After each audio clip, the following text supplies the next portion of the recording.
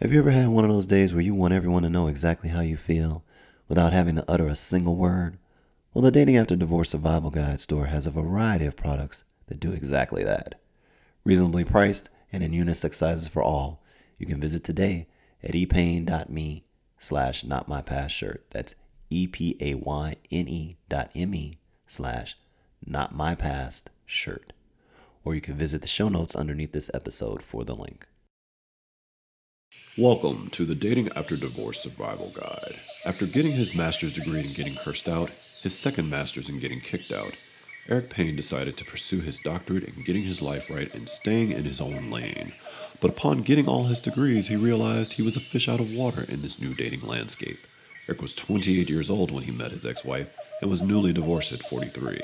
The world had changed considerably since the days of StarTAC beepers, Motorola flip phones, and Yahoo Chat. It is vicious out here in these new streets where taking pictures of yourself all day long with a phone and posting them on the internet is actually a thing. The Dating After Divorce Survival Guide is the story of Eric's journey from love and marriage to divorce to dating to hopefully love and marriage once more.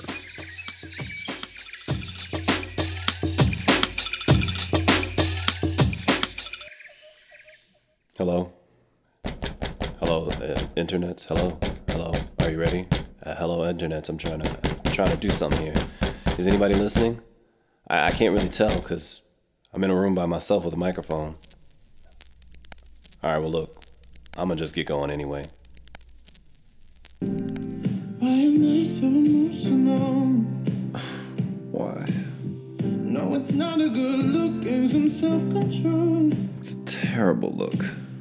Deep down I know this never works. Oh my God, it was a disaster. But you can lay with me so it doesn't hurt. Oh, won't you stay with me? Just stay with me, it'll make it feel so much better. I can't deal, I just need you to stay with me, please. It's clear to see. I'm dying. Just stay with me. Just stay with me, please. Just stay with me.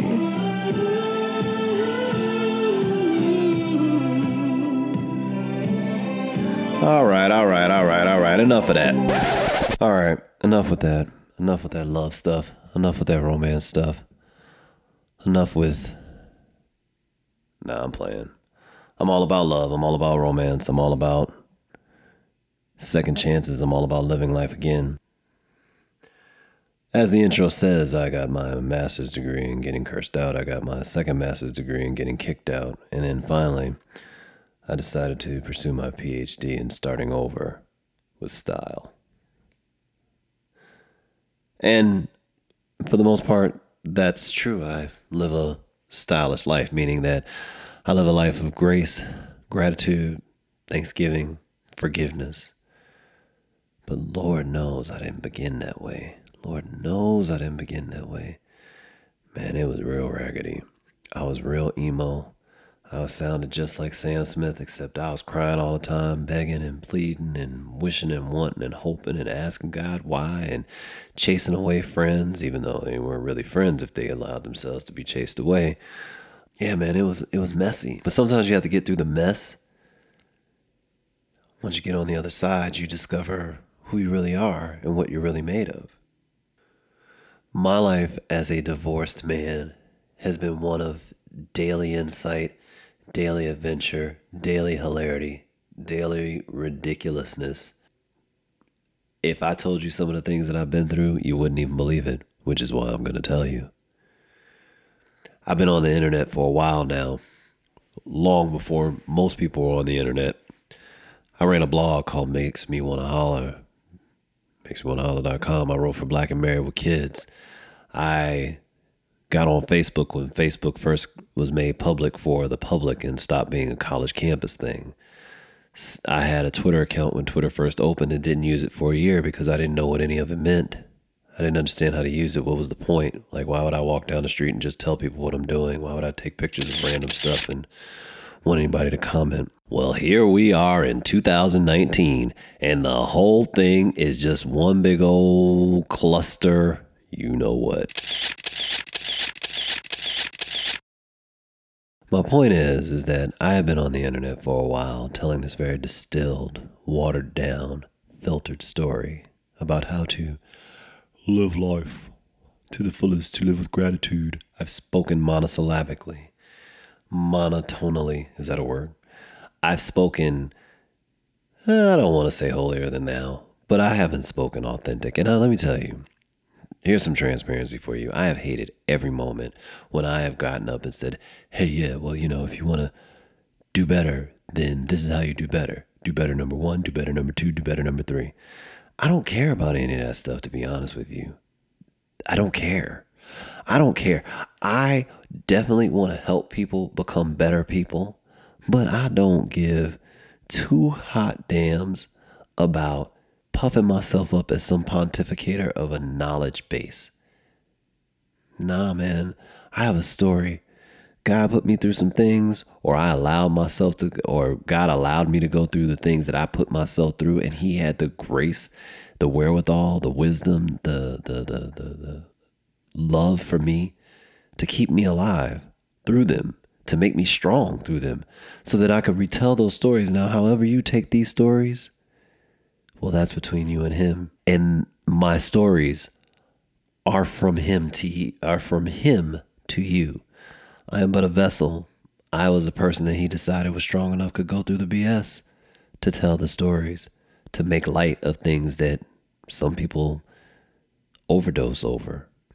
But I had to get here from somewhere else in order to be here to tell you this story. So I want to take it back. I want to take it way back. I want to take it back to August of 2000, the year after 1999. Y2K was in full effect. I was fly. I wore Aldo shoes, I wore linen pants, and I wore sweaters in the summertime. They weren't really sweaters, but they were like heavy linen garbs. I had some muscle, also had a little bit of gut too. And you couldn't tell me, nah. I had a fade. There was still hair on top of my head. And I had a really teeny tiny mustache and the fledgling goatee. It was August of 2019. And my girl, Bernice McFadden, shout out to Bernice McFadden. This is the 20th anniversary of her debut New York Times best-selling novel, Sugar. She has also had the pleasure of having her books featured on Insecure as props. And she's a professor at Tulane, I believe it is, in New Orleans now. She's living her best life. I'm really happy for her. That's my sister from another mother. She is born a day or two after me. So we're both Libras, Libra gang in the house.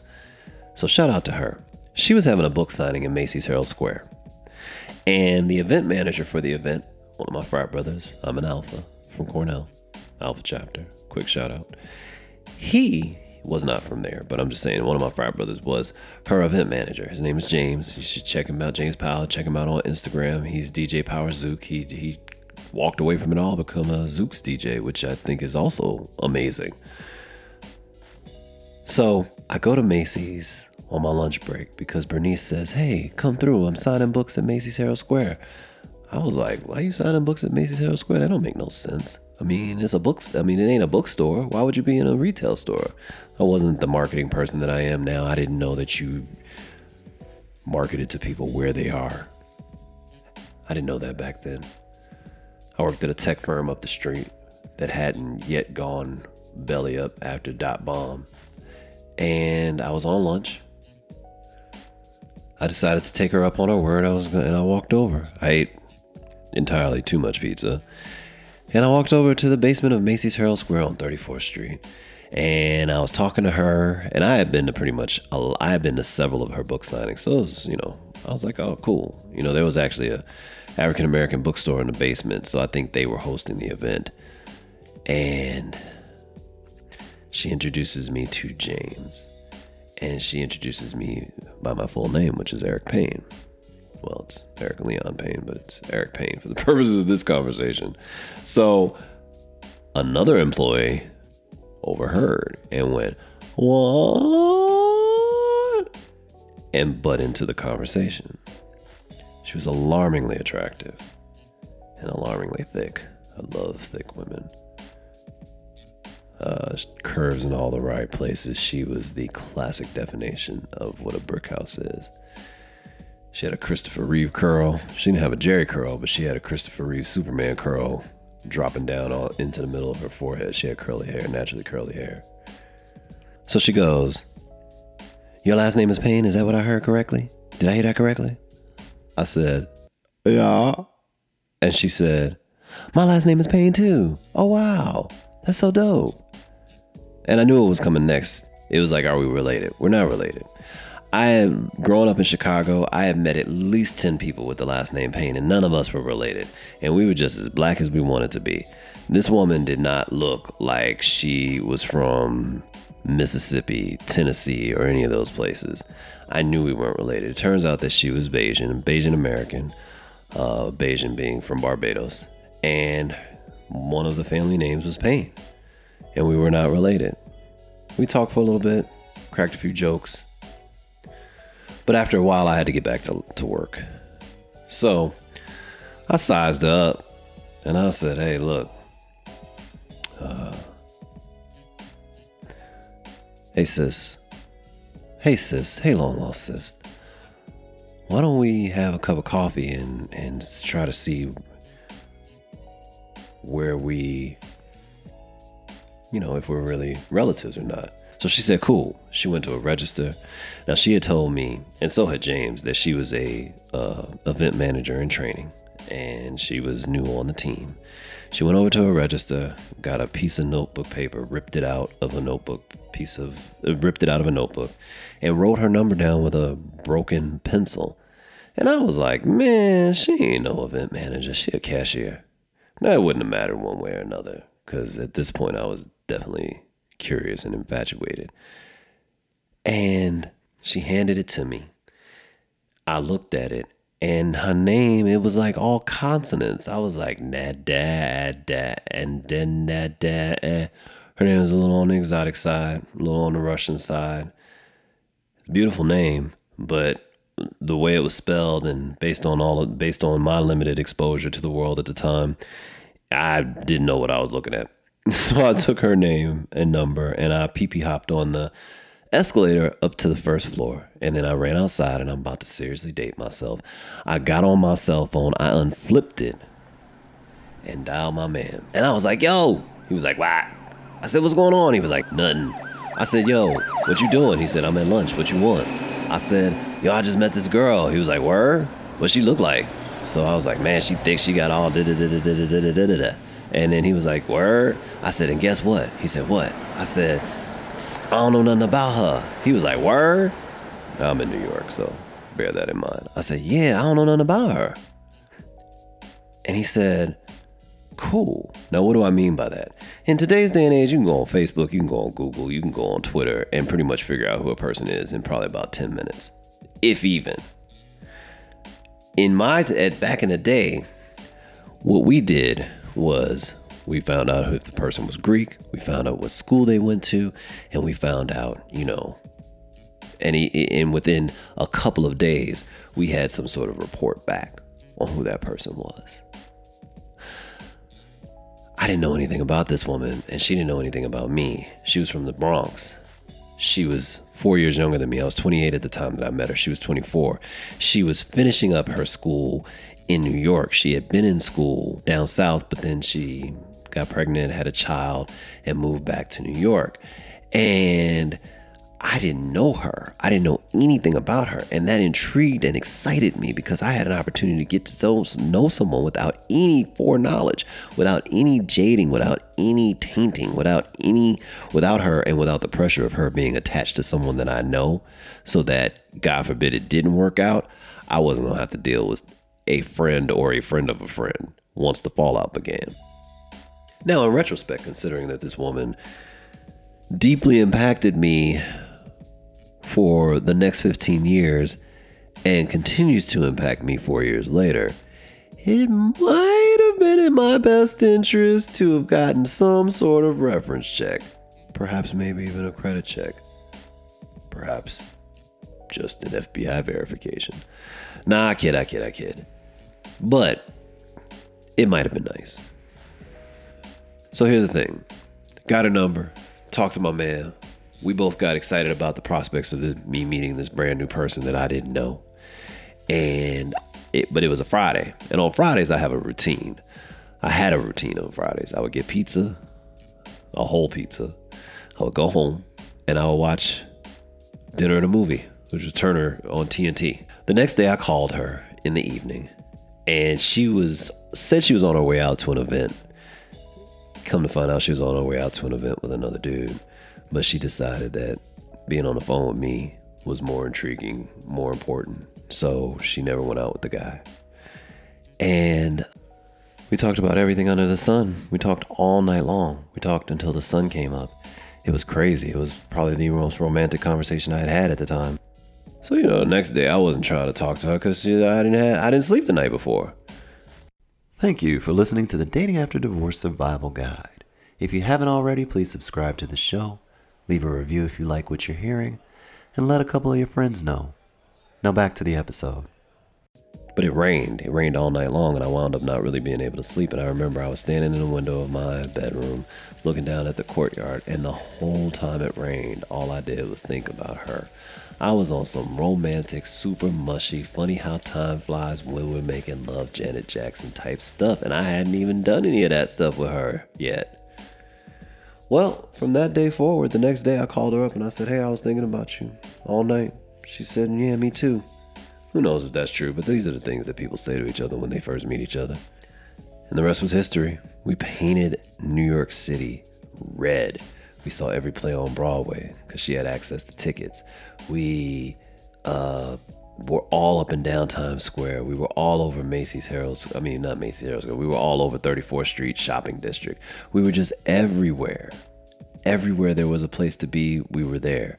We ate everywhere. We met up in parks. We met up for lunch. We met up for dinner. And she lived in Washington Heights. And sometimes we would just walk. We would walk from Broadway all the way up to her house. Or she'd hop the train with me and go out to Queens where I live. I loved being in Manhattan. She hated being in Queens. But the one thing that we did enjoy is that we loved being around each other. And we just did everything together. It was nice. It was really, really nice. The good times were really, really, really good. I mean, I was falling in love. But there were a couple things that happened very early on that were not kosher. So the first thing is that she said that no one had really valued her as relationship material. Now, that's a conversation for another time. It probably is a topic unto itself. I don't know how I feel about that, right? Like, isn't that something that you have to decide that you are?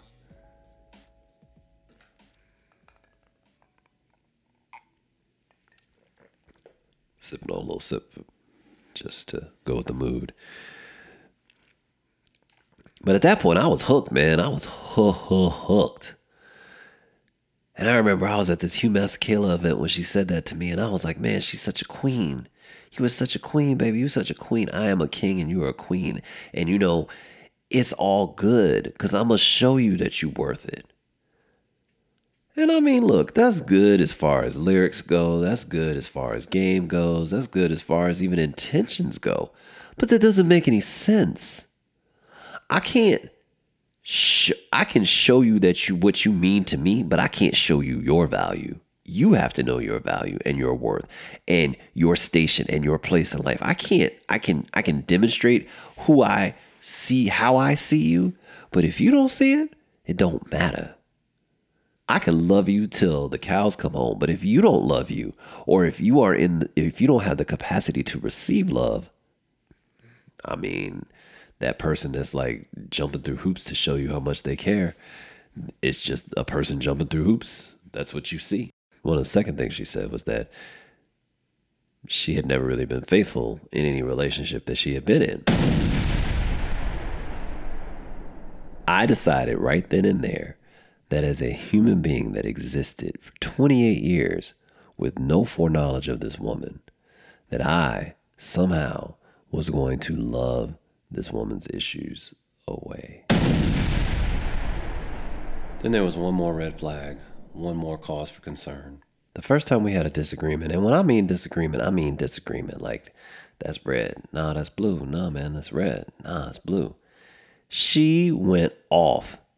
In today's language, she went for my neck, my back, my neck and my back. She went for my whole life. Whoa, whoa, whoa, whoa, whoa, whoa, whoa, whoa, whoa. Come on now. You ain't got to be, I don't know who you talking to, but I ain't him. Now, for real, what I meant by that, I wasn't like, yo, you can't talk to me like that. I'm a man and da-da-da-da. I literally meant whoever you are currently, or whoever you're arguing with right now, I am not that person. You don't have to be that way with me. You don't have to be that way with me. Once she saw how much I loved her, once she saw how much she meant to me, once that she would see my worth and not be the way that she was. Now, critical to this story is this stop off point that I'm going to put, this little stop off caveat. When you're in a relationship, when you're getting to know someone, there's a honeymoon phase, there's a butterfly phase, but you should also be collecting data. And if things aren't jiving with you, you need to really make a note of that.